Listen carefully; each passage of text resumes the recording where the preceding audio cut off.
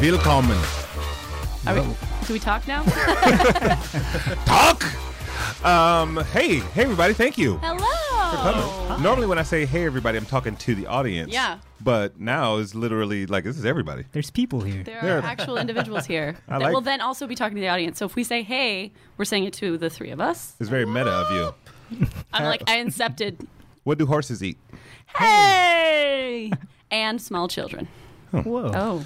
Babies. Hey everybody. And now hey the other everybody, welcome to Innovation another Crush. installment of Innovation Crush. This is episode 99. 99. I can't believe 99. you have done 99 episodes. Me neither. I haven't done them remember all when really. you started this bad boy. Then what happened? How was I it? don't know. I mean, it was great with this fine young gentleman.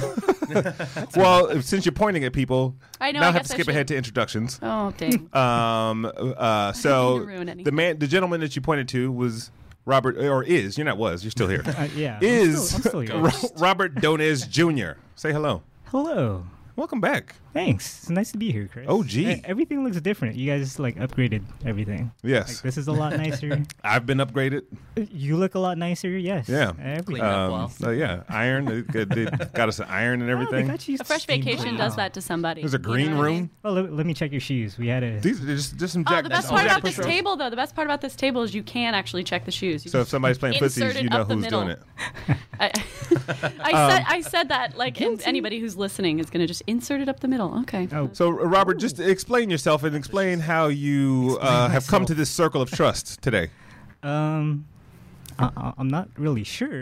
Yeah, you're sure. Where am I? Who am I? So I am Robert Donez Jr. I used to work over here at Sideshow and LEG. Came up with a neat little idea, and Chris happened to fit right in, and here we are 99 episodes later. Yep. So the moral of the story is Innovation Crush was this guy's idea. I don't think it was his idea per se. It was his phone call. Okay. And he knew you'd be the best host for it. Yes. Good. Robert was I like, knew it. "Hey, we're trying to do Yes. some different stuff over here. We're thinking about doing a show on marketing." And I was like, "That would be Well, cool." I know a thing or two. Yeah, and then I was like, "Well, marketing, you'll be a little bit limited, but if you think about like where marketers go for inspiration, then you got like, okay, Where do they go, Chris?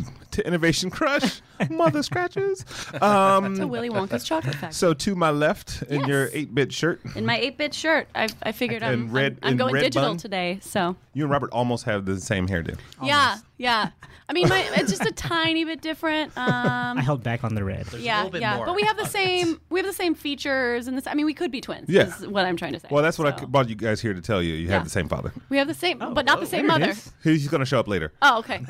So So no, it's like a Maury Povich explain show, or yourself what? because you've been talking all this time and know. there's no name, there's no I really apologize. Cat Jones. Yes, Woo! that is my name. That is my name. So Solid name. How did you get here? How did I get here?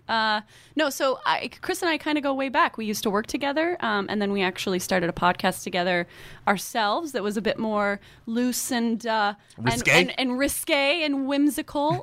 Definitely didn't have Risque and whimsical. That is a good quite a combination. it didn't have the the career charge that something like Innovation Crush does. Innovation Crutch. Thank you. Thank you very much. It's in Let's move between. on. I meant to say Let's that. move on. Eric Espinosa. Hello. Hi, how are you? I'm doing well. How about you? I'm pretty good. Thank you for asking. Do you really care or are you just like being conversational? Just being polite. Okay, cool. He doesn't lot of care. that He in Los told me. Angeles. He told me on the side. Explain yourself, sir. I received an email, I think, by accident. Yes, exactly. Well, we've been. Supposed to go to Eric Roberts. I just pressed in. That's actually quite often. But we've been producing TED and kind of collaborating, I guess you could say. Yep. And moving forward, and we're really, really excited from all these other projects and amazing. Well, welcome everybody, and cheers to Cheers. Cheers. I need a refill. We have some Mimosa. classy mimosas, huh? boy, Eric's Here, gonna be- here, you're gonna have to pass along. that beard is gonna get sloshy in a minute. Yeah. You pass this along. To us, So, fine young talking a lot so I more. brought you all here today because I wanted to like take a look back, right, at where Innovation Crush has gone, conversationally, topically, all that stuff. And I'm gonna start. I'm gonna, switch around a little bit, and I don't know. We'll just see We're your where- guinea pigs. You just run. I like guinea pigs. But I'm going to go back to episode number 1. This guy named Charles Lee. Way back. You remember Charles Lee? I remember What Charles. date was that? Ooh. Like, how long have you been? I feel like it's, a It year was and a half. 2013. It was like fall 2013. Oh, wow. Paint- Like paint the August or picture, September. Chris. Paint the picture. It was August I know, right? 2013. The rain was drizzling outside. There was rain. An Asian man walks in. His name is Charles. Charles T. Lee. And the rest- Yes, no, not Charles T. Leaf. That would be wrong. Yeah. But no, he runs a company called Ideation, and the title of that episode was "Ideas Are Sexy," and he talked all about like how ideas are only as good as they are executed. Yep. Right. Like this whole concept of, I guess it was a great way to kick off the subject matter of this show. But I wanted to ask you guys, as far as ideas that you've come across, Eric, I know you've come across a lot lately, but just, what is something that you've heard lately, either your own personal idea that has popped up in your head lately, or something that you've heard that's just been absolutely amazing. And I will start with you because you pulled something up on your phone that you can't talk about, but you can talk about something else. Well, it's kind of funny. Is that I think I have an He's like, autobiography. awkward laugh. Like, what can I talk about? I mean, I think I have an autobiography titled, like, well, that's a bad idea. I actually want to do a museum of bad ideas. And like just build this big space where you see like I There's think I no would- bad ideas, only ideas that aren't executed. Right? Well, yeah, you can get executed I for know, a bad I'm idea. sorry. But coming from the girl who always has bad ideas. Oh, okay. Okay. Well, you'll go last. Yes. I know I'll need time to think because I don't know ideas. I mean, I think lately I've just been really blessed with coming across a lot of amazing people that have really great ideas. I'm really loving the guys at Not Impossible for what they're doing. I mean, they're really changing the game in the Elliot Kotek, Elliot another Kotek. guest of the show. Exactly. And I mean, they're just always thinking about other people and how they could really make a difference for a lot of individuals. Now, explain for the they who are listening, who haven't listened to the Elliot Kotek episode, please go back and do so. But what happened, like what Not Impossible does. Well, they what I love is their taglines. Was it technology for the sake of humanity? Right. And so they kind of have these ideas like how do they utilize brands for good? And so what they did was one of their big projects called Project Daniel, where they made prosthetic arms for less than $100 with 3D printers, and taught the village on how to do that. And so they kind of came in, solved the problem, and made it very cheap. And I mean, the person who Daniel, who received the arms, I lost both his arms to a mind blast. Wow. And now he has fully functional prosthetics that are very, very cheap, and they're really changing the landscape. So they do stuff like that. They have the iWriter, which allowed a person with ALS to write a love letter to his wife for the first time in 25 years. Wow. So I just really love like the ideas that they kind of are always exploring. Yeah, those guys have won like every award possible. They won Time Magazine's Invention of the Year like 2 or 3 years ago for something. It was like on the cover of Time, like, hey, look at this thing, which was the iWriter, as a matter of fact. Robert, don't drink that. What? You said? Go ahead, take a sip. But I'm parched. He's the clip. Cat. No. Idea. No, I'm last. I'm letting this guy choke on his orange juice while he tells us about his favorite ideas. Well, actually, to this point of prosthetic arms, I saw like an interesting thing on. Was it Robert Downey Jr. that did the spot and really kind of The Iron Man arm? Yeah. So he Or leg.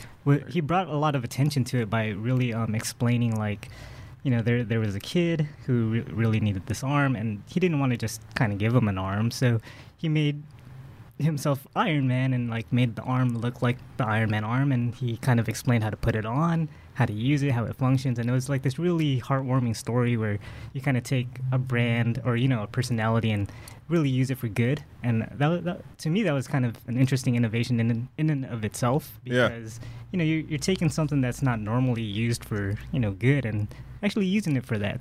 And actually, coincidentally, I came across a random music video by this guy named Little Dicky. I don't know if you guys have heard of him. This isn't that kind of show. Yeah. I was like, Well, Chris, you invited There's so him. many jokes I could go right now. I know, right? that was an interesting turn of events.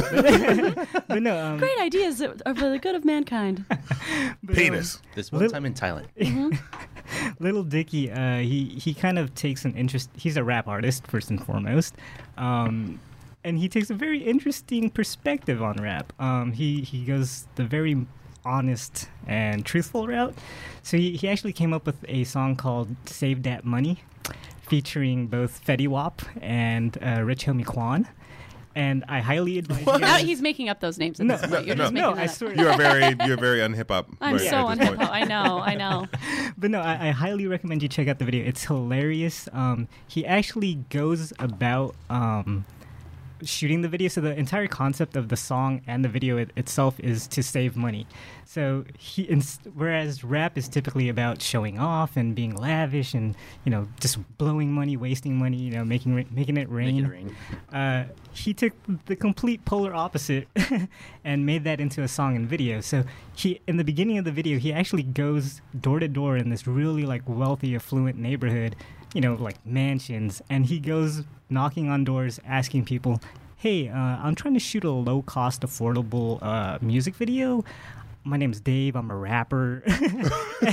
And he goes door to door trying to sell He just turns it on its people. head, huh? Yeah, and one lady actually welcomes him in, lets him shoot. Oh my God. Wow. And then he actually gets people like T-Pain on board. He got a Lamborghini. T-Pain is also kind of a I know rapper. T-Pain. Okay, I'm not that detached. But when you're saying names that I just can't even pronounce if I tried, But yeah, it was interesting because he got Lamborghini and all these big luxurious brands to actually buy into this concept of well, you know what?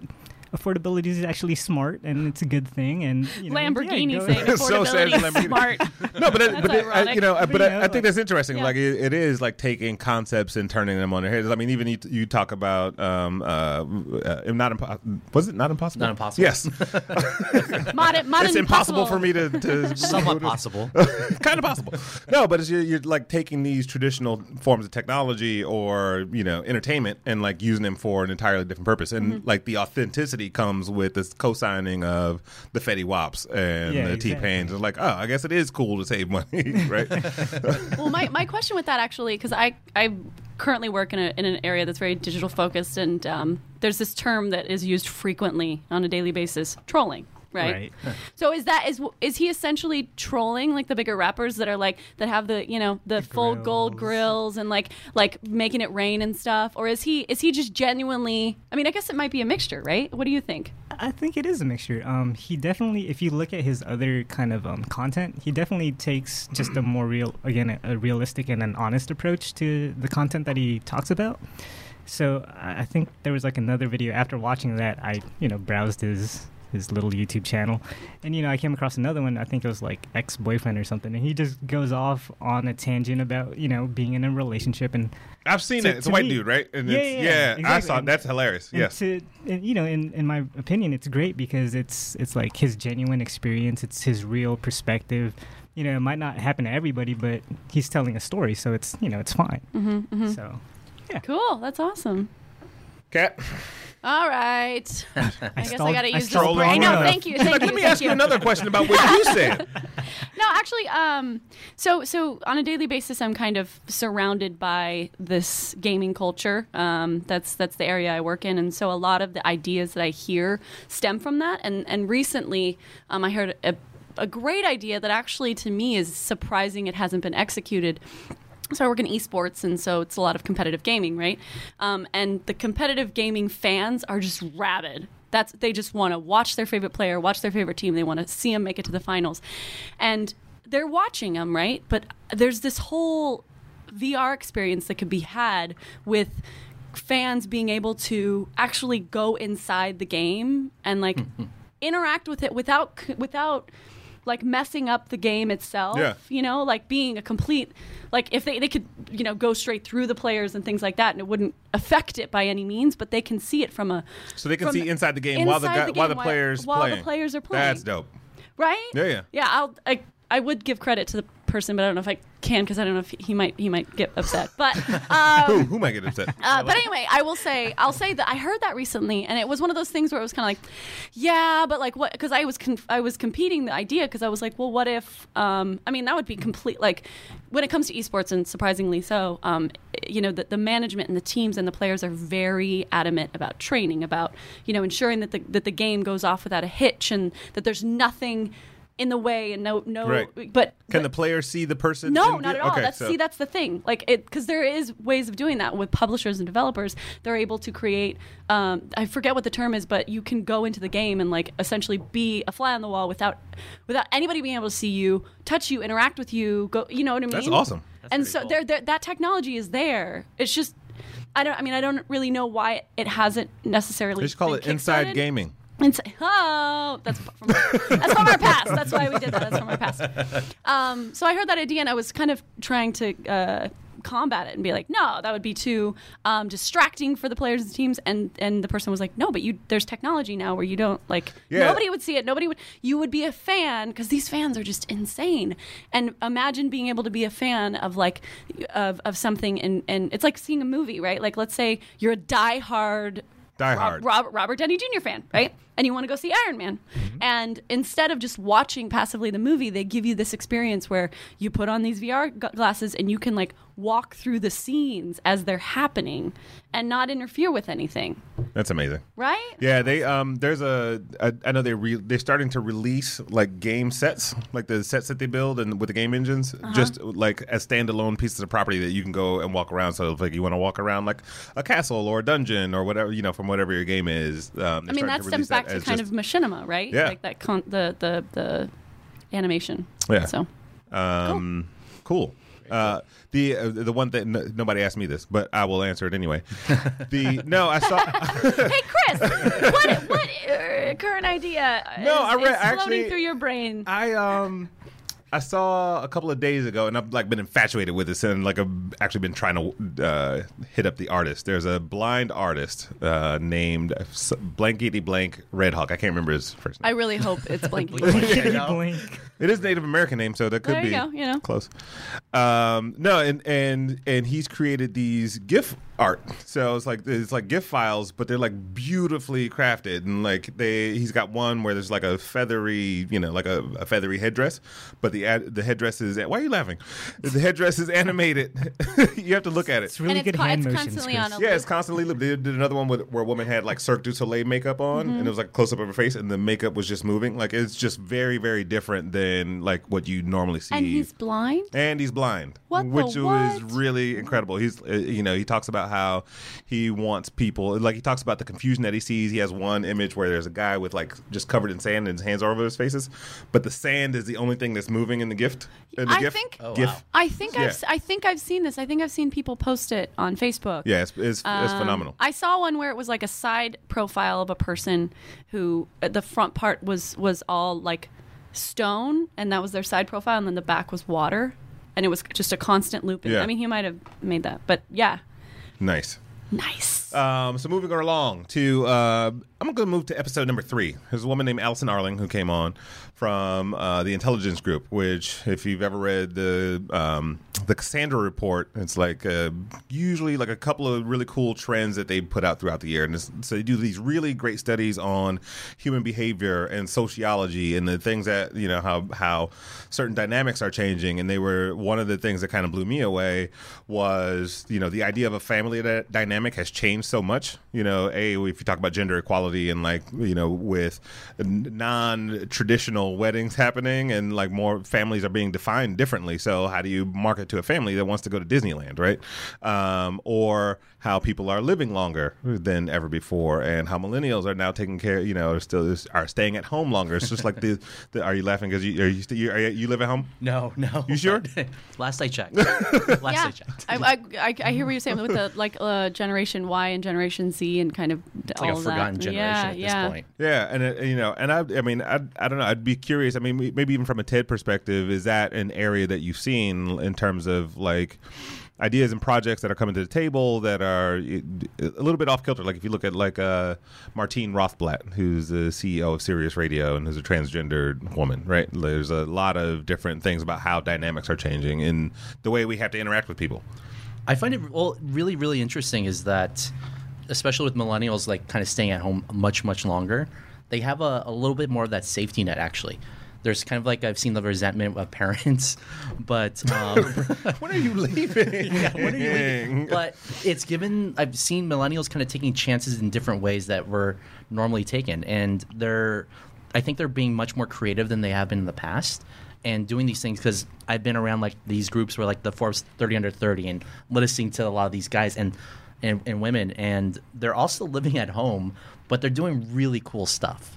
And I think it's because they have like a certain kind of like safety net that's been I can attest to provided. that because I know, like, I moved to LA when I was 22, and I was like, a lot of the decisions that I had to make were tied to I need to put food on my table.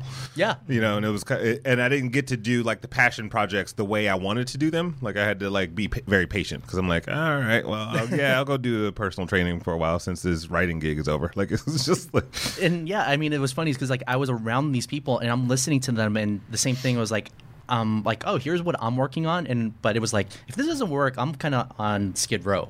Right. I was like, I need to eat, and I'm really, really pushing forward on this. And I felt like an odd duck in that scenario, but it was really cool actually to like see the support that people are having and coming up with really new, innovative ideas.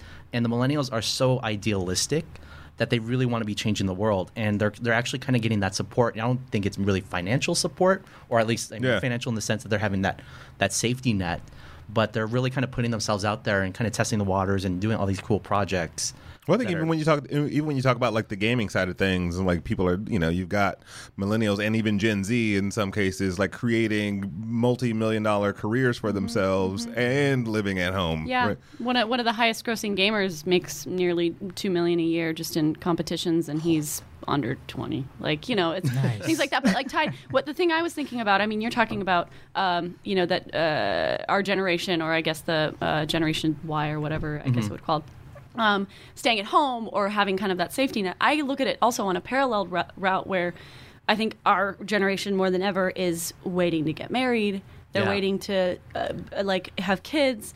They're focusing on their career. They're focusing on kind of that expansion more so. Not thinking like having a wife or husband and kids is like a bad thing to them. It's more like, I'll wait. I have for a wife, that. a husband, and kids.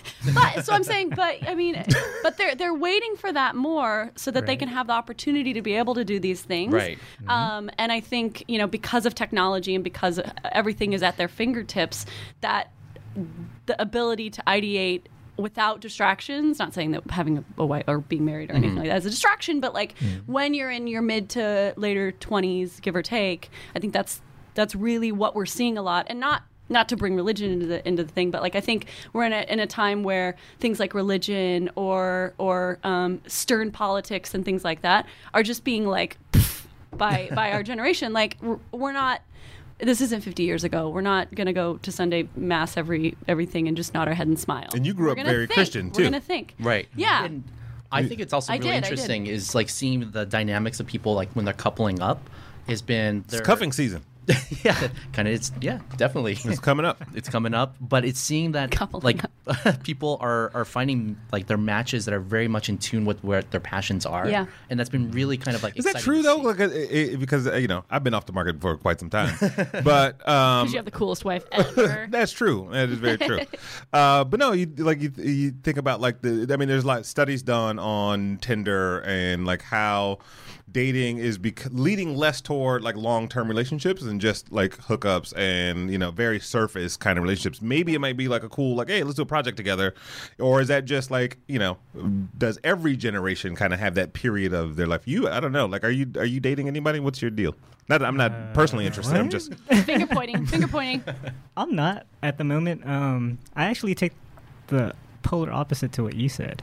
So you were saying like Tinder and all that is more for the hookup. I actually am looking for more substance, yeah. Yeah. I'm thinking the same thing too. I think because to me personally, I've dated people and I'm just sitting across from them thinking, God, this is painful. Like, like this sucks. Why am I sitting here? I wish I was with someone I actually enjoyed being around, and that's not to say that they weren't attractive or, like great in their own right, but they just weren't the right match for me. right. And to me, that was just kind of meh. Well, it's funny because we talked to Barnett Bain, who like directed what were you here for that? Yeah, that was you. Yep. That was your co-hosted That was moment. me. I only said like hi, but No, you spoke. It was the best high was that the has best ever high ever. in the history of my highs. name Hi. It was like was angels good. came That out. was Thank you. good. I rehearsed it earlier. I knew I was going to get to that joke. No, but we got on this conversation around how the more technology driven generations are able to filter through things a lot faster because of the technology. Like you can look at 20 women, in a day on your phone and go like, no thanks, and then get to that one where, or even from job perspectives, like we now are exposed to more information and ideas and career opportunities and abilities to solve problems or whatever. Where when I graduated from college, it was like it was a lot of trial and error. Right, there was no discovery platform for me, like on Twitter, to go like, oh, what you can do? You can make shoes for astronauts. Like, that I always was wanted to make shoes for that astronauts. sounds cool. Well, actually, tied to kind of what you were saying, aside from having the ability to just flip through and everything, I think we're currently in a generation that's not just going to settle. Right, like Yeah, what you're saying. definitely. You're sitting at a table across from somebody, and within 5 minutes, you're going to be like, I'm into this, or I'm not into this. And if you're not into this, you're not going to settle. And I think years back, that was just kind of a constant. It's like, well, Billy's the only guy on the street, so I might as well be with him. And I think we're definitely in an era where people are like, no, I'm not going to settle because I don't need to settle because there's too much out there. Exactly. Aside from relationships, there's just so much out there just to be lived. And at some point, I will find the one that I love, but doesn't need to be in any hurry, Exactly. Yeah. No biological clock ticking. Zing! High five. I think that's the first high five on the show. Woo! All right, high five. Had to make it to Wait, 99. Contagious. 3. Okay. 7. Aw. Did you guys miss? Did you miss the high five? we got partial. You Half grazed. Are you left-handed? You grazed. I don't know how to answer that question. Are you ambidextrous? Whoa. Oh. I don't know how to answer that Oh, question. okay. So I write with my left. Okay. And you. But you then handstand With with your your right. You punch people, but I punch people with my right. No, but like I'll throw and punch and kick with my right. And- What are you doing? I Were you don't- writing letters and then getting in asked jail? I asked that question to like the worst possible person to ask know, I that was like, question. I was just waiting for a no. I was like, oh. Exactly. Like I'm in prison writing letters and then fending people off with the other hand. Let's talk about space. Oh, I love hey. space. I know this guy. The final frontier. Is it What, space the final first time frontier, or is the first it time I met him, he was wearing an NASA shirt. That's right. an ASA shirt? An NASA. He was wearing an ass shirt. Ass shirt. Episode number 5 was George Whitesides, the CEO of Virgin Galactic, former chief of staff of NASA, and all around Oh, that's badass. it? That's yeah, the no, only right? guy Like, you got on your show? No. Sucks for you. I got 99 of these things. But no, just like this idea, two concepts kind of popped out for me with this. One is obviously Virgin just expanding, and any brand really, or a lot of brands, ability to expand into different, mediums, different practices, different products, and things like that. So you look at Virgin as a record label, as an airline, and now they're going into space and whatever, God knows, whatever else like Richard Branson will dream of next. And a lot of brands have done that. But then you also have this idea of like, we're selling space travel to, the common citizen. It's not even like, it was Lance Bass. Like, oh, remember Lance Bass is going to go to space. Right. And I was like, I love out of all people. That was just the weirdest thing ever. Not Branson, but Yeah, Lance yeah, Bass. yeah. Not even Justin Timberlake, like Lance Bass. why I don't know if you guys have any thoughts on this, but like, why are we so obsessed with things outside this planet? The thought of the unknown. Absolutely. The thought of the unknown. It's mind-blowing if you just look at kind of any sort of, or do any sort of research on the concept of the universe. To people that are like not thick-skinned, it's kind of like it makes you feel like nothing really, because you're like, we're tiny itty-bitty little specks in this grand scheme of what really is out there and what's possible. So I think us as humans, because we strive for more, strive to know more, we want to see what's going on out there. This From is my perspective, badass. You think about it. So I always love this quote from Neil deGrasse Tyson, and he's speaking about space, and it's, doing what's never been done before is intellectually seductive, whether or not we deem it practical. And it's kind of like, that's like, it's ideas, it's imagination. It's like what is out there, that final frontier that Star Trek really was exploring, and then from there Star Wars and all this, really just trying to explore the cosmos. I think it's it's intellectually seductive, but it's like it's kind of like what is out there, what can we really there's if I remember right, there's like a phenomenon, I forgot the name of it, but when people look out from a spaceship and they're looking back onto the Earth, it changes their life. And it's the idea is, like what's going to happen now when Virgin Galactic is sending, poets and writers and the creatives to like look out and see what is going to come from that. New art, new ideas of expression, something like that. It's just like it's so unknown that it's so cool, it's so rad, and it's just unfortunate that these things are getting defunded left and right. But there was one, I forget who, it might have been Elon Musk, who was saying like they want to send people to Mars. Like now they're starting to book tickets to Mars, right? Like it's Mars just, One. Yeah, it's like it's getting it's getting a little crazy. And interestingly enough, like my 2.5-year-old son is obsessed with like sea creatures, and so like he knows like every type of shark. Like it's really weird. But in reading to him more about the ocean, it's interesting that we know more about space than we do about what's in the ocean. And how much of the planet does the ocean make up? Like 75%. Yeah. And it's vast. I mean, actually, it's funny that you bring this up because last night, like when I was just flipping channels on Netflix to like go to bed, I put on Atlas, like the search for the unknown, like some Discovery Channel thing, and it was fascinating. Like the lost city of Atlas is somewhere out there in the depths of the sea, but space is still yet to be discussed. It's crazy. I mean, I know we're talking practical in terms of space, and even in watching, I love that you say like the concept of being able to look back on Earth changes you. Even watching that, what was that Sandra Bullock film with George Clooney? Gravity. Even watching Gravity and seeing her look back, I was like, so even something as minor as that, seeing it in a film. But like this concept of, and maybe this is just getting weird, of like extraterrestrials and the concept of other life. And Reese's Pieces. And Reese's Pieces is also something that I think is really interesting on an almost practical level, because for humans to think that they're the only like living being in the entire galaxy, almost I believe is selfish. Now, I don't know what that, when I say extraterrestrial, I don't know what that is or what that means or how that looks. And Reese's Pieces. I'm not Shyamalan thinking that it's those giant things from the signs or whatever. Right. But I don't know. That's also a thing that I think is really fascinating about space. Did you see The Visit? I did see The Visit. What's that face? I like it. It was okay. I'm gonna. By the way, say Robert, Reese's Pieces reference was E.T. E.T. Phone Elliot. home. Okay. I just sorry he had to say that back because I just kept ignoring him when he was saying it, so he had to make sure that everybody knew Pieces. what he was doing. No, I saw The Visit, and I don't know if did you guys see The Visit? No, I have okay. not. It's an M. Night Shyamalan movie, just came out. It's That's why they didn't see it. It that's emphasizes. Well, I actually read really good reviews about it, and so I went into it thinking, okay, because I love scary movies. It was good until about 15 minutes before the end of the film, and then. Let's just say that my boyfriend and I, when we were driving home, came up with like 7 different ideas for how the film could have been. I disagreed. I thought he actually almost redeemed himself. But I don't want to get off topic. I digress. I Neil digress, Tyson. Oh, nice. That deserved a high five, but nobody gave you one. I get one. Being an entrepreneur.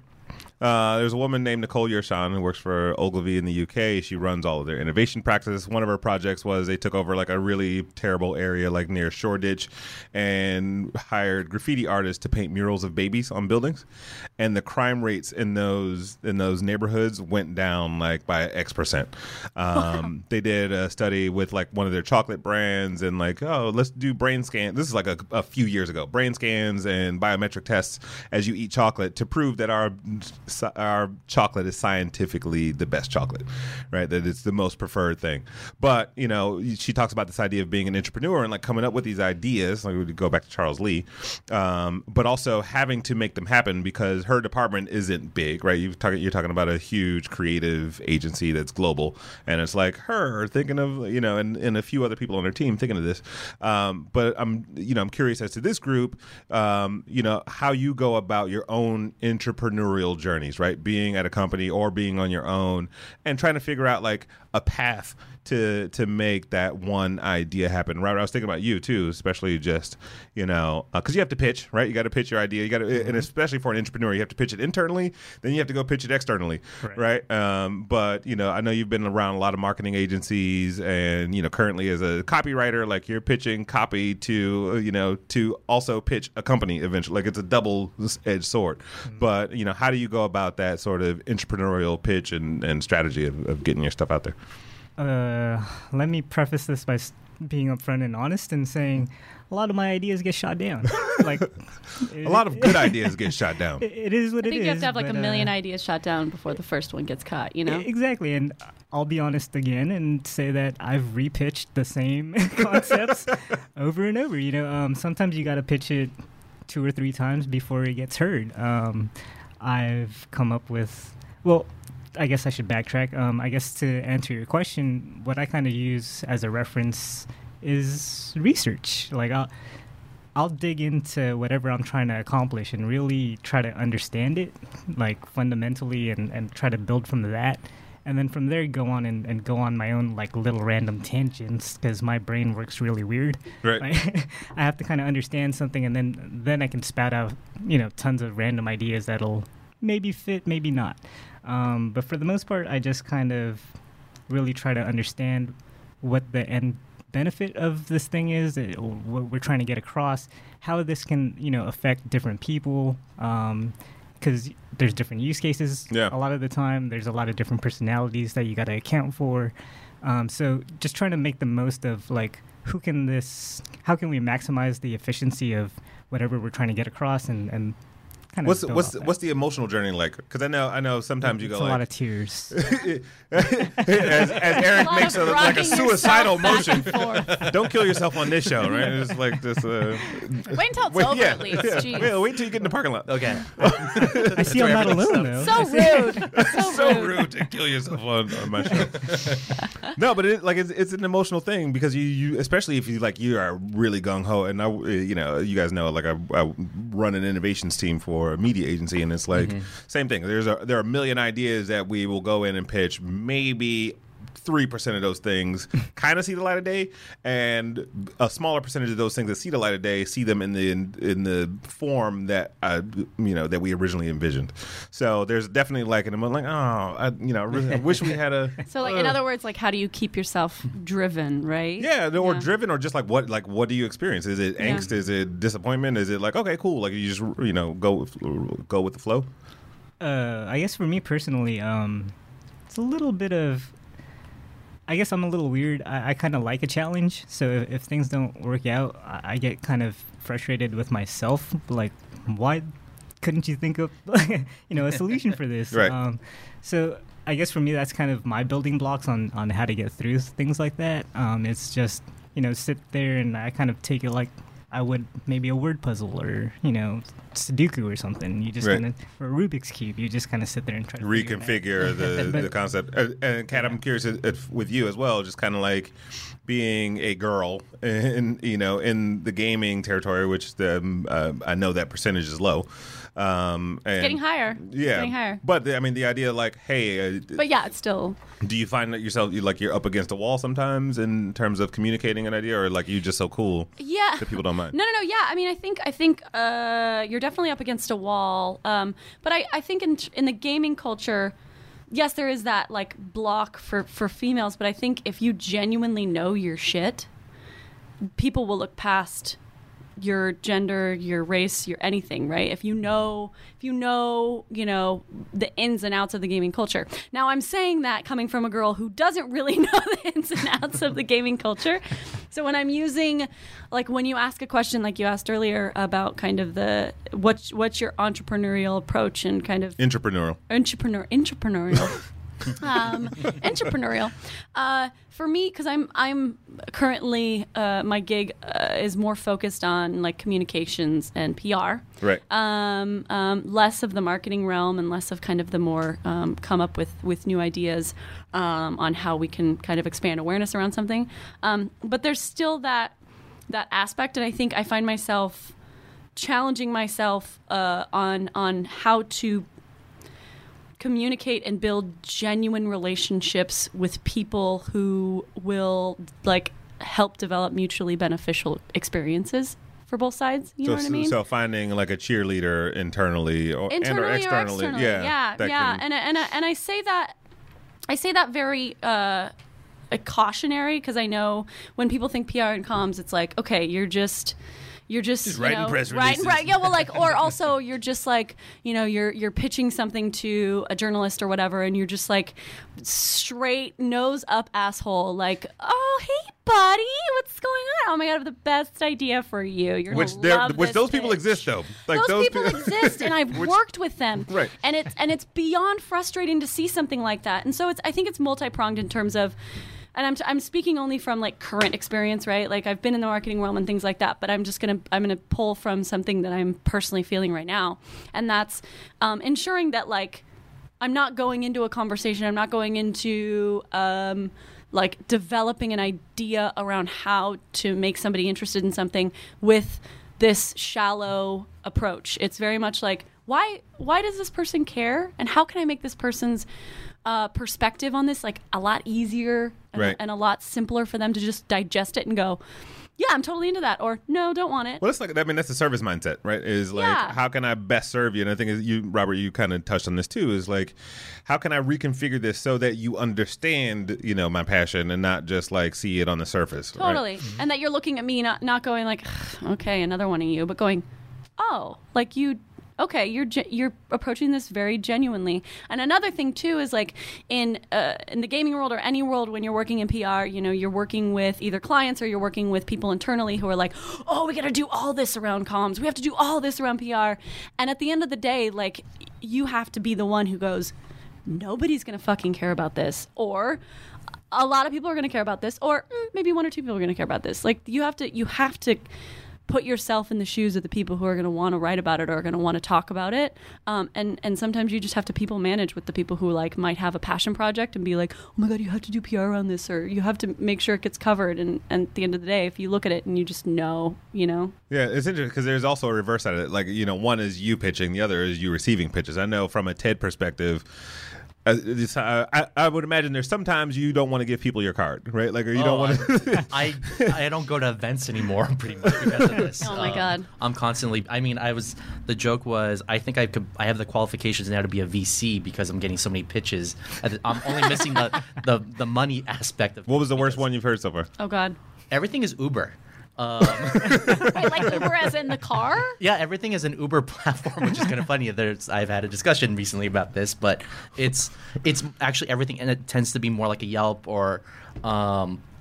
There was this one where it was like, what if there was this bag that could refrigerate goods, and you had power that was supplied to it? I was like, why don't you just put ice into this? Like, why don't you just put it in the refrigerator? Wait, exactly. I have like an ice box that you literally plug in, and you don't need ice, and it's just right there. Oh no, this was like a bag you would take in, and I was like, it was that same thing. I was like, yeah, why don't you just put it into the freezer? Like when you go to the grocery store, you pop it out, and you got it for an hour, and it's good. But it's a good idea, damn it. Idea. This needs to be on the stage. Right. Well, because it's funny you mentioned that, because I was actually thinking like, well, it's not that bad of an idea, and then you're like, oh yeah, but it's TED. Like it's a whole different. It's a whole different. Like that platform is definitely meant for really grand ideas that are really on the social aspect of things too. I think Innovation Crush should be on the TED stage. Possibly. That'd be awesome. I see what you did there. Also, I think some video games should sponsor this show. Lock the doors, Maria. Get out the contracts. No, but it's actually a good segue to the next point. Especially because I think when people have ideas, right? Like, a lot of the guests that we've had on, it's usually the best innovation comes from like a personal passion or a personal experience. And so, in episode number 8, Jeff Gomez is like the godfather of transmedia. Actually created the Transmedia Producer credit with the Producers Guild. So like now some movies, you'll see transmedia producer, blah, blah, blah. Super nerd. Like you can, I mean, visually, and I don't mean this as a diss of any sort, but you can see like he was like the bullied kid. And he kind of talked about this on the show. Like he was a Star Wars nerd. He liked comic books and, glasses, the whole nine. And then has grown up to be like the biggest transmedia producer probably in the world, if I want to be too lofty. But definitely in the US, like the most sought after, like all the Coca-Cola stuff, Star Wars, like all this stuff is, under his purview. But one of the things that he talked about was also he hired a lot of his friends as he grew, because like people who were like him, right? And like he was just really genuinely passionate about like geeky stories and finding out interesting ways to tell them. Have you guys found anything that was a difficulty for you either earlier in your career or in your childhood that have now become strengths, or you learned to turn into a strength? Because I think that's where a lot of innovation comes from too, is hey, the thing that I thought was a flaw or a problem is actually a huge gift. Absolutely. I mean, for me, I don't know if you've ever known this, but I was actually homeless for several weeks. I did not know that. So I actually spent a lot of time on Skid Row because I figured at that time I was like, oh, well, where do you go? You went real homeless. I thought you were going to be like, I slept in my car at a park. But I still had my car and I was in that area, but I was like, it was really bad period of my life. And I mean, after that, I had the swine flu. I was engaged and that was broken. And then sepsis and car accident. And then my mom diagnosed with stage 4 cancer. And this was all like within 9 months, actually. In 9 months? In 9 months. Wow. And so... good thing you were joking about killing yourself earlier. But good thing we made a joke of it. No, but it's kind of funny. Is like sometimes I tell that story, especially to speakers, because from there I went to a TED conference and it changed my life. It was seeing like how it's almost like when you're some conferences or just in general, you meet people that they kind of have like the hero's journey, beginning, middle, and end, and then it's like there's a really great resolution. I felt like the worst you could ever really feel. And I learned just like in reading a lot of books, how do I turn this now into my favorite? I mean, to get on one of my favorite poets is Rumi, and he said, the answer for the pain is in the pain. And just kind of getting like reflective on that, and it's just like now starting to move that forward is, I could take chances. And I lived a life prior to that was just very like, got a nice car, I have a horse, I have, really good life, and then it just all toppled over. You had a horse? Had a horse. Wow. His name was Bart. Bart the horse. I always tell people I want to have a horse so that when I leave a nightclub, I walk outside and I just whistle and like, and then the horse like comes around the corner, and then ladies are like, oh, did you see the dude on the horse? Straight up a And video the wavy game. hair too. Exactly. Yeah. And then they're like, whatever the. Yeah, you have to get like a Fabio wig in order to. I will get a Fabio Okay, wig, good. or just grow it. Muscle suit. No wig. I'm just be my everyday. No, but that's so like. How did that help you? Career, career wise, like in I actually sat down and learned to listen a lot more, to take not necessarily to start to listen to people and maybe even criticisms, because it was learning the people are going to tell you something about you, they really care, and when they stop telling you something, that means they just don't care. And just kind of like being able to take that in, and just like it was a moment because I felt so down that I was not actually actively like saying anything. It was just taking everything in, and it allowed me to, say, well, it can't get worse than living in my car in Skid Row. Let's now take this chance. Right. And that's just, and then what was really, great and unfortunate is just like seeing how people live too. I was very, very fortunate when I was on Skid Row. It was like I'm a victim of circumstance in that component, but seeing how others, there's people with mental illness, there's people with drug problems, there are other people with victims of circumstances, but kind of understanding, that life is very, very complicated. It's not black and white. And it's just kind of like from there learning, what people are like and how to approach, and to, I love this saying is that also, everyone's battling something that you know nothing about. Right. So just be kind. Yeah. It was kind of like being able to really look at that and like really re-engage. Put yourself in someone else's shoes. Exactly. Kind of thing, yeah. Exactly. And so it's like now, even in business, it's like, okay, where is this person coming from? Where, how do we now find that common ground to move anything forward? I don't think anybody can top that story, so I'm going to move. No, I'm you going should to have move gone right last. He's like, I got one. Gone last. I had sepsis. Like, oh, all Wow. right. Thank you, everybody. This has been another episode of On that note, oh man. One of my favorite moments was this guy named Nick Cooper came on. Nick is like the vocal coach for American Idol, and also has been the vocal coach for everybody from Beyonce to Katy Perry. And he really talked about he actually made Robert do some really weird exercises while we were. He did. Can you recreate he them, actually please? improved my speaking. There you go. But like I can hear it. You know, Yeah. he was like, Opening up your yeah. chest area. So- and Really your sexy. esophagus. Yes, your thoracic cavity. He was like. he's very You're amazing. technical. Like one of the about that. exercises, he was like, oh, show me Statue of Liberty, and like people would have to do the Statue of Liberty, and he was like, he would make them sing like that, like in front of a mirror, and he said, he's like, you see like Celine Dion singing like that, or like all these different artists, and he said, actually, what that like it's an exercise, and you feel uncomfortable, but just getting out of your discomfort. But he also said you're also opening up your thoracic cavity, which is where sound like vibrates best, So it's a really interesting guy. So I was just thinking about the fact that he also has to put himself in the mindset of whoever he's coaching. One instance he talked about Lewis Hamilton, the race car driver, and he said, I have to think like somebody who is crazy enough to drive 200 miles per hour, all the time. And like he's like, I went to go visit him in Monaco, and he just had to get there, and like that's how he has to communicate to that person. So there's a lot of empathy, when we talk about pitching ideas or just relating to other people around us and getting people on board, whether you're building a team or just kind of like communicating a vision, but there's a sense of empathy that happens. How do you go about getting into the mindset of the consumer? I'll start with you, Kat, because you are a girl who doesn't know anything about gaming, who works in gaming. No. I do not know anything about gaming. I also, but to be fair, I've been working in the I'll use this term. I know it's kind of cliche, but there's really no other way to put it, in like the nerd geek culture for the last 9-10 years, give or take. So I'm surrounded by these types of individuals. They inspire me. They're my people without me actually being a hardcore gamer, because I'm quirky as all hell, and it really works in my favor when working with these types of folks. But I think the thing about marketing to gamers or marketing to that generation, it all boils down to authenticity. Like I personally would never be the one to put my face out there and my voice out there to talk to them about this kind of stuff, because they would immediately smell bullshit. And it's both, and also kind of the technology in which we're able to deliver things to them allows them to not only sniff out the authenticity or lack thereof, but also like immediately tell you so.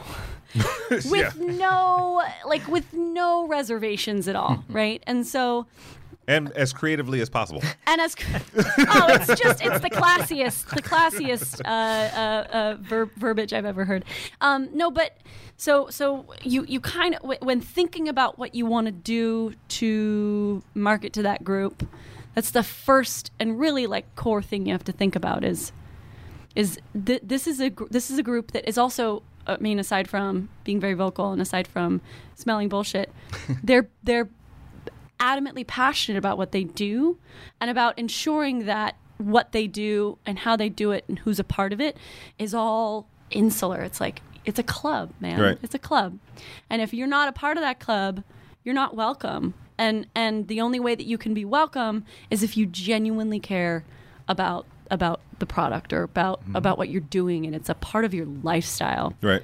And so you have to think about all those aspects when communicating to this group. Really. And that's the only way I can think about it. It's really interesting that you kind of phrased it and framed it that way, because I'm kind of like, I was raised in a really weird way, I guess. Like, me and my friends, we had a really weird dynamic, and like that was kind of prevalent throughout our class, really, in like high school and even like junior high. But me personally, like, I don't like a lot of attention. I don't like a lot of like, pats on the back or whatever. Our group of friends were actually really good about, like, if you were in the group, you would like talk shit with the group, and you would just shoot the shit. But if you weren't part of the group, no one would shoot the shit at you. And right. it was this really weird thing where, like, you're not being made fun of, and it's weird because you kind of want to be a part of that group. So it's like the internet trolls kind of resemble that weird dynamic too, where they kind of come together, they'll bump elbows, and then, just kind of jump in together and have this weird dynamic and conversation. Robert, the other interesting thing about you is, I know you've done a lot of like social media ghostwriting, right? And like getting into the mindset of a celebrity or a talent and like kind of doing stuff on their behalf. Like, right. How do you like relating to their audience? Man, that must be crazy. Yeah, and I think that happens a lot with marketers, and you have to we're translators, right? You have to translate a brand's product or a promise into some sort of actionable thing, and like you're neither them nor the audience, right? So how do you get into the mindset, or what are the tactics that you have to put together to make to be a proper translator? You're like, I don't know. I mean, I guess step one is... You mean before or after I got fired? Step one is take a good nap. Be a little bit crazy. You will get a lot of multiple personality disorders. But I don't know. I think I would just fall back on, research. I really absorb a lot of what I see, hear, and just take it all in. So what I used to do is just kind of look at how a celebrity, for instance, would interact with their audience, whether it's just genuine face-to-face communications, maybe it's some past emails, what have you, but just really see how they would typically react, and then just kind of watch it and then try to emulate it, try to replicate what you see and create that authentic, to your point, feel and connection. I'm also very kind of detail-oriented, so if I notice, which is, I guess, why I'm a copywriter, but, I might notice that they're dropping little tidbits here and there of their personality, so I might hear, like, keywords or buzz phrases that they might typically use, and I might just kind of build that up. I had a past client who he was a comedian, and he used to do nothing about bacon, but I kind of instituted this weird spiel about bacon, and it actually caught on, and it became a bit of a shtick for him. And there was even a conversation once where I had with him, and he was just kind of like, can we minimize the conversation about bacon with my fans? Because I don't really use that in my bits. And bacon bits. It's starting to be a part of my my act. So. Right. I would say it's really just absorbing it all and kind of. So, well, with that, you influenced your client. You know what I mean? Like, it was almost like you flipped it around, where like you came up with something. What was it? Were you inspired to do that because of the way that you saw his fans interacting? Right. It was just a subject matter that I thought would fit in easily and organically with him, so just kind of riffed on it. By the way, bacon belongs everywhere. Exactly. Yeah. See? So. I know you really can't go wrong with bacon at all by any means. Exactly. Speaking of bacon, Nolan Bush. No, it was really no segue. I just wanted to stop. On the topic of bacon. No, but we, episode number 37, which is an episode I talk about all the time for numerous reasons, but it was Nolan Bushnell, godfather of video games, period, created Atari, and his son, Brent, who's like a STEM genius and is working with the White House on these STEM conferences and, all sorts of things. I thought it was an interesting dynamic to have sort of a father-son, moment in there, and like, how do you raise an innovator? Yeah, they were together, and Love like he's like, oh, dad does such and such, and like it was just a really interesting, dynamic between the two of them. But as far as for the sake of this conversation, I'd be curious as to like who you guys have looked up to as mentors, or who you kind of keep your eye on, and also one bit of advice or experience that you pull from your, someone in your family, a parent, something like that. All right. Don't depress us this time. Go. No, it's kind of funny because I've actually worked with stuff with Brent and had these kind of conversations, which is really kind of fun to talk to it again. I guess I've always taken a look at people that are just really kind of putting themselves out there. And within my family, everyone is an entrepreneur almost, which is kind of like an interesting kind of like looking back, and everyone is self-employed. And for me, my uncle has been a really a good person to... Uncle What's his name? His name's Daniel. Daniel Bortz. Uncle Daniel. Uncle Daniel. And Uncle Danny. And it does kind of go back. I mean, he took me in when I was like at my lowest, but like he was kind of painting the, that life is what it is. It's, you got to start laughing. And I would tell him like, Daniel, this is what's happened. And he just like sit there and he just start laughing. And I'd be kind of like an awkward laugh back. I'm like, that's not funny. But he's like, you're still here, right? And I'm like, yeah. I was like, you're all right. If this is the worst thing that could happen to you, then you're doing all right. That was one of the big things I really learned. And we kind of go back because he's had he was someone who literally dropped out of college with one semester left. He was like, this isn't for me, then joined a band. And then started a lighting company after, and he was just kind of like always kind of going forward on these crazy projects and crazy ideas and invented stuff, and just seeing that journey, I always thought was really remarkable. And we would kind of, I mean, I'm doing my own stuff now, and I'll call him like, Daniel, like I need to learn from the school of Daniel, like tell me something. And he's like, well, entrepreneurship is just being comfortable with being uncomfortable. Wow. And I was like, that's kind of true. And I'm like, I'm pretty damn uncomfortable right now. And we would always just kind of laugh about those kinds of things. And, at some of the worst moments, and to go back from even earlier, is just like putting yourself out there and being that entrepreneur. It's isolating. It could be really, really terrible because you're that person that's really pushing forward like crazy ideas, and having just like that one person maybe to bounce off and just like, yeah, it is what it is. Just try and really break it down to that simplicity. And that's what I always thought was really cool about him. And because it's not, whatever it is, in most cases, it's not that big of a deal, right? Like, I remember you speak of laughter, and this is like hyper personal, but when my daughter is 10 years old, and when I found out she was coming, it was a very unexpected moment, right? So when I got that phone call, I was like, oh my gosh. And it was, we were dating like a few months, like it wasn't even so, but and I called my friend who had dated my daughter's mom's sister, and I was like, hey, and I was torn up like to get that phone call from her that I got, and I was like, such and such is pregnant, and it was a pause, and I just heard no. And he just starts cracking up, and then but like 10 seconds later, I in my mind I went, I would have laughed too. It is funny. And like, since then, like my whole parental journey has been great. But it was just like something I looked at as so daunting, and it's now obviously turned out to be an amazing journey as a parent. Mm-hmm. But you're like, that first moment when I thought it was the worst thing that could have possibly happened to me, I had that one friend that just like, ha ha ha, you dummy. Like, and it was hilarious. Maybe that's a guy thing, I don't know, but but just this idea of like, yeah, like what, those laughter moments. But back to the idea of the sort of mentorship, whether in your family or or just professionally that you've looked at and seen and tried to emulate. For me, I've come across quite a few amazing people in my life, and I think the thing with mentors is you can't really force it, right? They're people who you just build these relationships with, and at the end of the road, or at a certain part in the road, you go, wow, that person's a mentor. Like, you don't even, it just kind of like comes to you, And there's Thank you. There's Chris has been phenomenal. I would say, I don't know if I should say that, whatever. There's this guy named Javon Frazier who I worked with a lot when I was at Marvel. Sound like a brother. Is a brother? He's a brother. All right.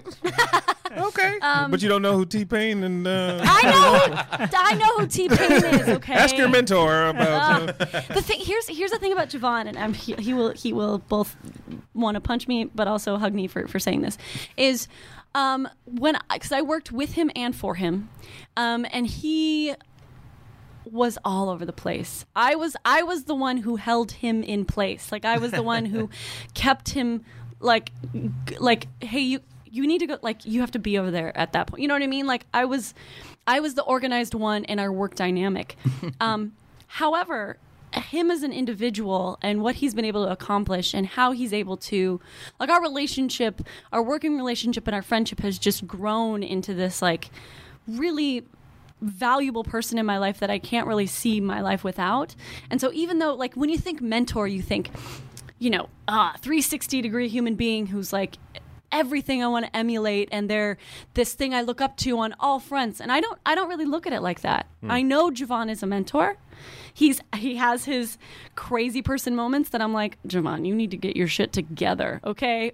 But he's also just this driven, passionate marketing executive who's now he's got his own business. Like, he's doing phenomenal, and I always knew that about him, and I always saw that, and I always grabbed onto those aspects of him that I thought were absolutely driving, but then I also grabbed on the aspects of him that like are super quirky and drove me crazy, because that's who he is and that's who I got along with, right? And then Sanjay is another one, right? Yeah. Sanjay I used to work with when I was at Machinima, and Chris knows him. He's definitely a mentor as well. Sanjay's brilliant. Like, Sanjay's brilliant. Genuinely brilliant. And he's a brilliant guy who's grounded in realism and funny as all hell. If you guys want to look him up, he's the CEO of All Def Digital. Of All Def Digital. Sanjay Sharma. And so he's, unfortunately, I haven't talked to him for probably about 8 or 9 months, but he's I wouldn't be where I am today without him, and I'd say the same about Javon. And so there's just, again, it's like these people who show up in your life that you grow these relationships, and then you go, you're not like from the get-go, I never would have thought Javon would be a mentor. I never would have thought Sanjay would. And then all of a sudden I'm like, shit, this person, like, I look to them as a mentor. And then in terms of like my parents and stuff, I think I just a family thing. It's my mom and dad are both, they're like a perfect blend of me. The quirky side of me is my mom, and then the very grounded, realistic side is my dad. I remember we talked to your dad about, we asked him what teeth are made out of. Because I thought it was bone. He was like, actually, it's a combination of Denton. And like, it was something crazy. Yeah, because we were having that, I guess it was like a pseudo argument. You're like, no, I think it's bone. And I'm like, I'm going to call my dad. And we were literally in the middle of a show. we called him. And he was like, hello? Oh, hi. I'm like, hi, Dad, you're on our podcast right now. He's like, oh, hi. It was great. It was the greatest thing ever. Except he didn't sound like that. I mean, my dad's got a deeper voice. I think he did. How are you? He's shrunken. He was like, hello. I'm awesome Jones dad or whatever. Wow. So the end. Bad news shirt. Oh, that's me.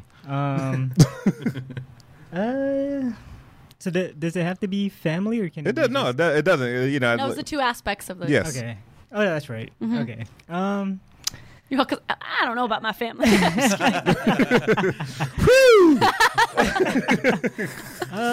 I'd probably say.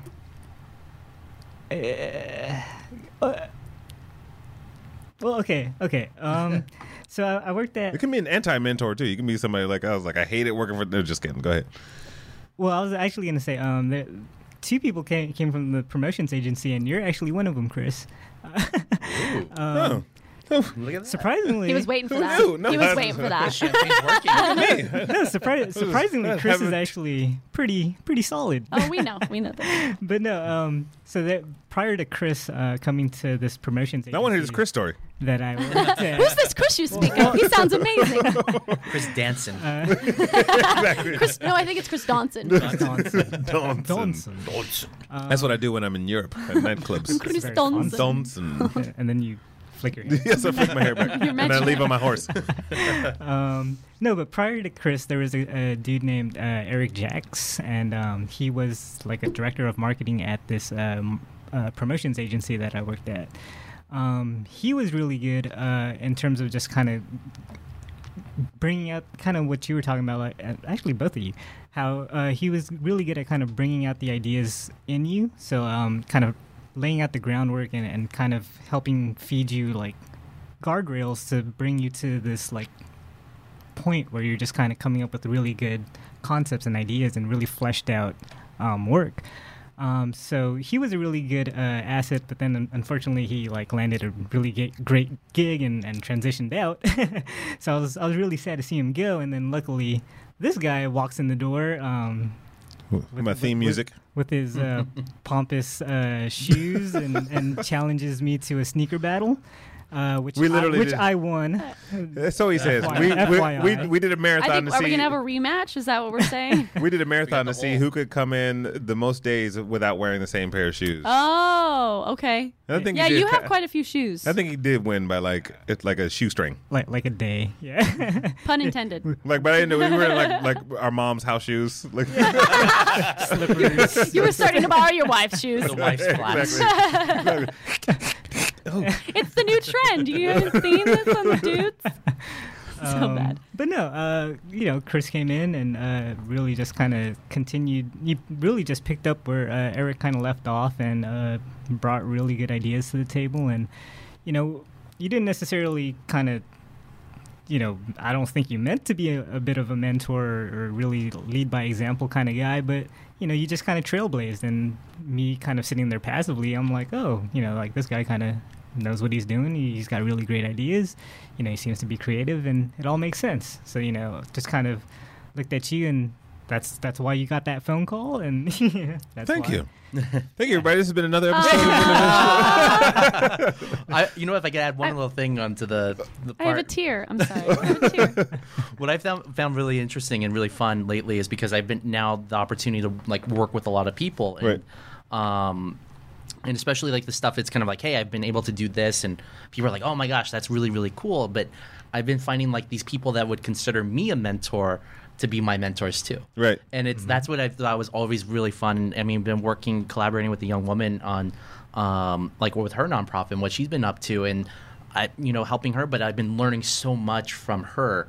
And I don't know if I've been able to tell her directly, like, just like how amazing like her ideas, or just like I've learned, and like she's literally been a mentor to me, even though I've been, kind of helping her. It's been an amazing thing, and just other people like, no, yeah, you really have made me who I am now, and it's really cool to kind of see that. Like, it's interesting because they say two things. The one, they say the best way to learn is to teach. Right, it's just like, because you like as when you explain it to somebody else, like you may uncover another layer, or like it's like I know just from having kids.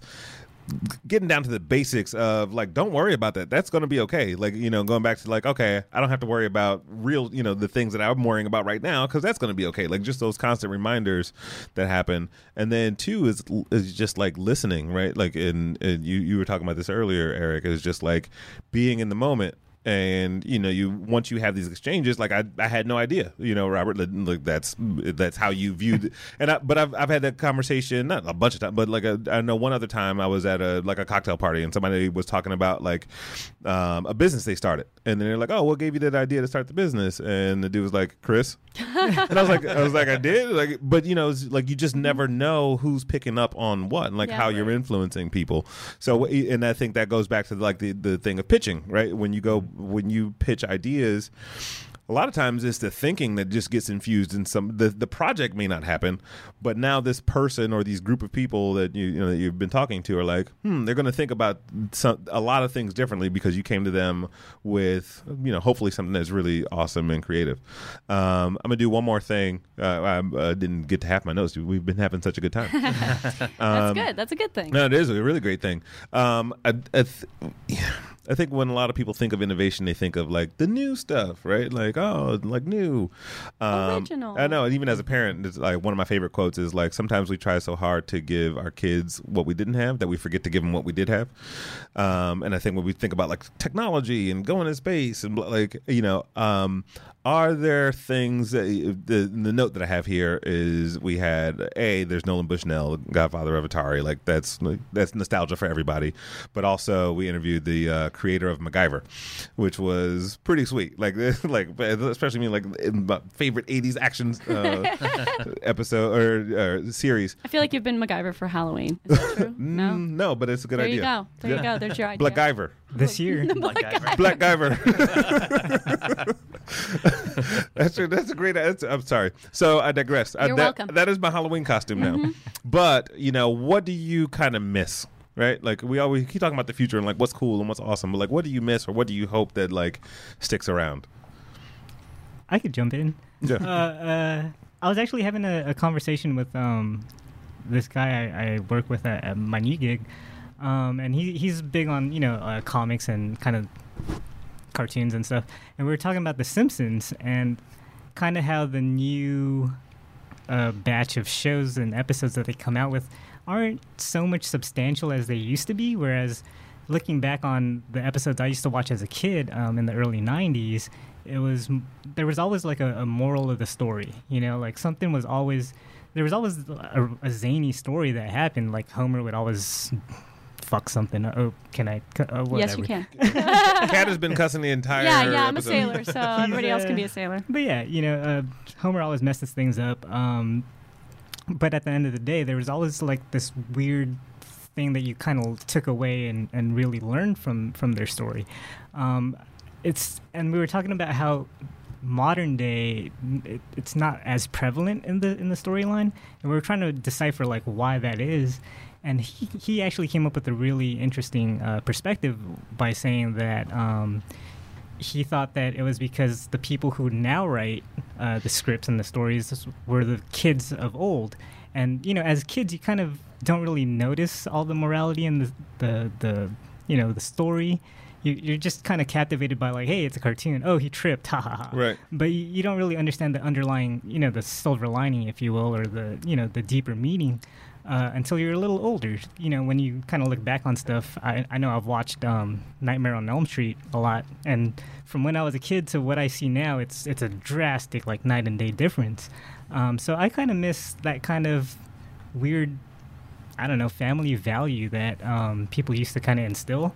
It seems like it's kind of missing, and I don't mean to come off preachy by any means. I have plugs and tattoos and all this stuff, so by no means am I like a stiff square. Your shirt even says bad news on it. Exactly, it is bad news, Ladies. Ladies. My shirt warned you.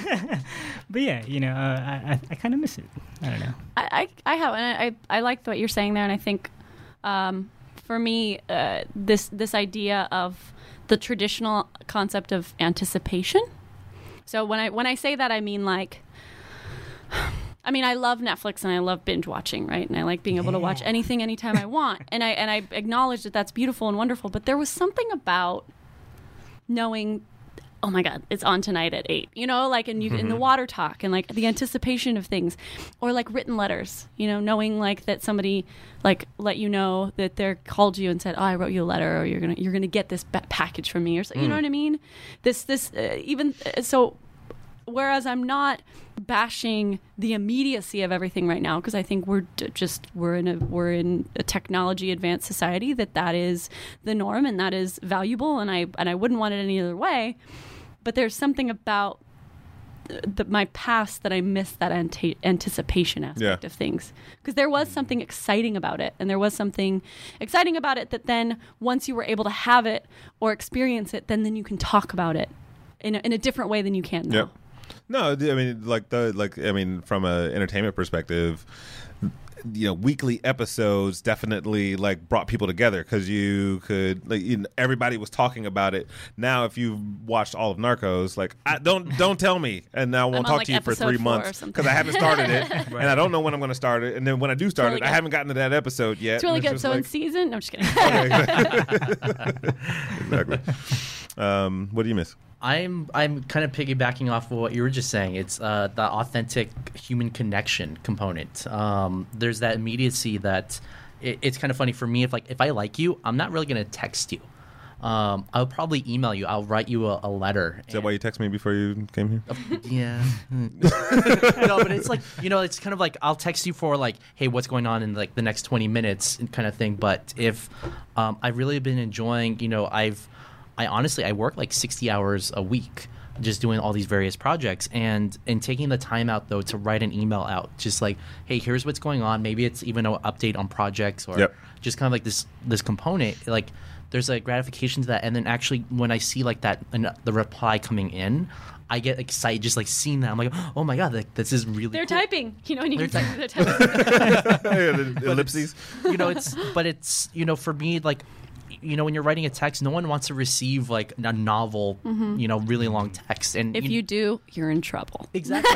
It's always a bad thing. But it's like within an email or a letter, it's kind of like expected that you can, and you're getting a real sense of that individual by like adding flavor to it, and it's kind of like an outward expression of creativity in some ways on how I use my words and to write. I mean, I've literally written like a 3-page letter, and then I'm like, I should probably edit this down, and then but it was like a nice little concise thing, and it was just that doing stuff for people just to make them kind of happy. It's like there's just so much getting to know people with how they curate themselves on social media, which I find really disappointing. And by writing this letter, I feel it's like, hey, this is what you see me on Facebook, Instagram, but this is me talking to you. I pause a lot. Like when I write something like you. I work a lot, and so when I'm like, sometimes I'll get ready to fire off an email, and then I just pause right before I press send, and I'm like, let me add a smiley face, and then like say something like, how are you? You know what I mean? Just like just like those small chords. I did that. I had that exact same moment yesterday where I just like rattled off something because I needed something from somebody, and I was like, hey, what's the update on blah blah blah or whatever. And then I looked at the email and I was like, you sound like a dick. Yeah. Like you haven't talked to this person in 5 days and you're friends with them, like you know them, but you haven't even said like, how are you? Like, are you okay? You know what I mean? There's just, with that immediacy of everything and needing to know everything like rapidly, that gets lost. The how are you gets lost. Well, I mean, I think for like the purposes of this show and like the people who listen to it, it is like, having that, if you go back to authenticity or just realizing that a person is the recipient of whatever it is you're working on, like whether it's your project or your copywriting or what you're doing for the gamers and communicating to somebody. It's like there's a person at the end of this experience. A lot of times we get caught up so much in like, oh, this is easy now, because an ease shouldn't mean like a greater distance of connection to somebody. Yeah. All right. Yeah. Absolutely. All right. That was my Jerry's the more you know. Star. All right, I want to thank everybody. Let's go around the table and do some Twitter handles and in social mediums. Oh, awesome. Ladies first. Sure. Okay. Robert. Robert. No, I was waiting for it. I was like, I don't really know you guys too well though, so I couldn't pull that card. I knew you would. I knew you would. Yeah, Kat Jones. You can find me. I'm more of an Instagrammer than I am a Twitter, so you can find me at the KATJONES. And yeah, fun times. Is that another Twitter handle? Oh, Twitter handle is no. The Twitter handle is at Supercat Jones. Supercat Jones. Supercat. With a K. I am Robert. You can find me anywhere at Don't Even Trip. It's very simple. Do not trip. And I guess is that an emotional warning or a physical warning? Both. Okay. Was that your traditional background that got you to Don't Even Trip? It He's clumsy. was a dance crew. There you go. But anyway, I digress. Or you could... you can't digress for saying you were in a dance crew. To- I was in a dance crew. But anyway. Minor details. No, or you can find me ardonesjr.com. That's pretty much just going to lead you to Google. But have fun with that. Wow. So you're Google? No. Hi, I am Google. Hi, I'm Mr. Google. We didn't even get to talk about artificial intelligence. I know, right? For me, Eric, same as Kat. I'm more of an Instagrammer than a tweeter. You said Twitterer. I said a Twitter. Oh, wow. Social media, not. Tweeter. So on Instagram, NOSA, NOSA 1138. It's an old reference to an old movie. Well, what is it? THX 1138. I have no idea what that is. George Lucas. For like first movie. Okay. Wow. Right. Wow. That was it. Wait, George Lucas had a movie before Star Wars? You're just rubbing it in. Before American Graffiti. You're just rubbing it in. You don't. Wow. And I know is that this good? guy. This guy. Highly recommended, or? It's kind of an art house movie. Okay. Yet he names his Instagram off of it. Yet he's reluctant about it. He's like, I mean, you got to see it. Just read the tweets. All right, everybody. I'm Densonology at everything. So thank you all for joining us. One last cheers. Cheers. Great people. Clink, Thank you. clink, Clink, clink, clink, clink. Low fives. Thank you, everybody, for listening. This has been another installment of Innovation Crush, episode number 99. 99. Peace.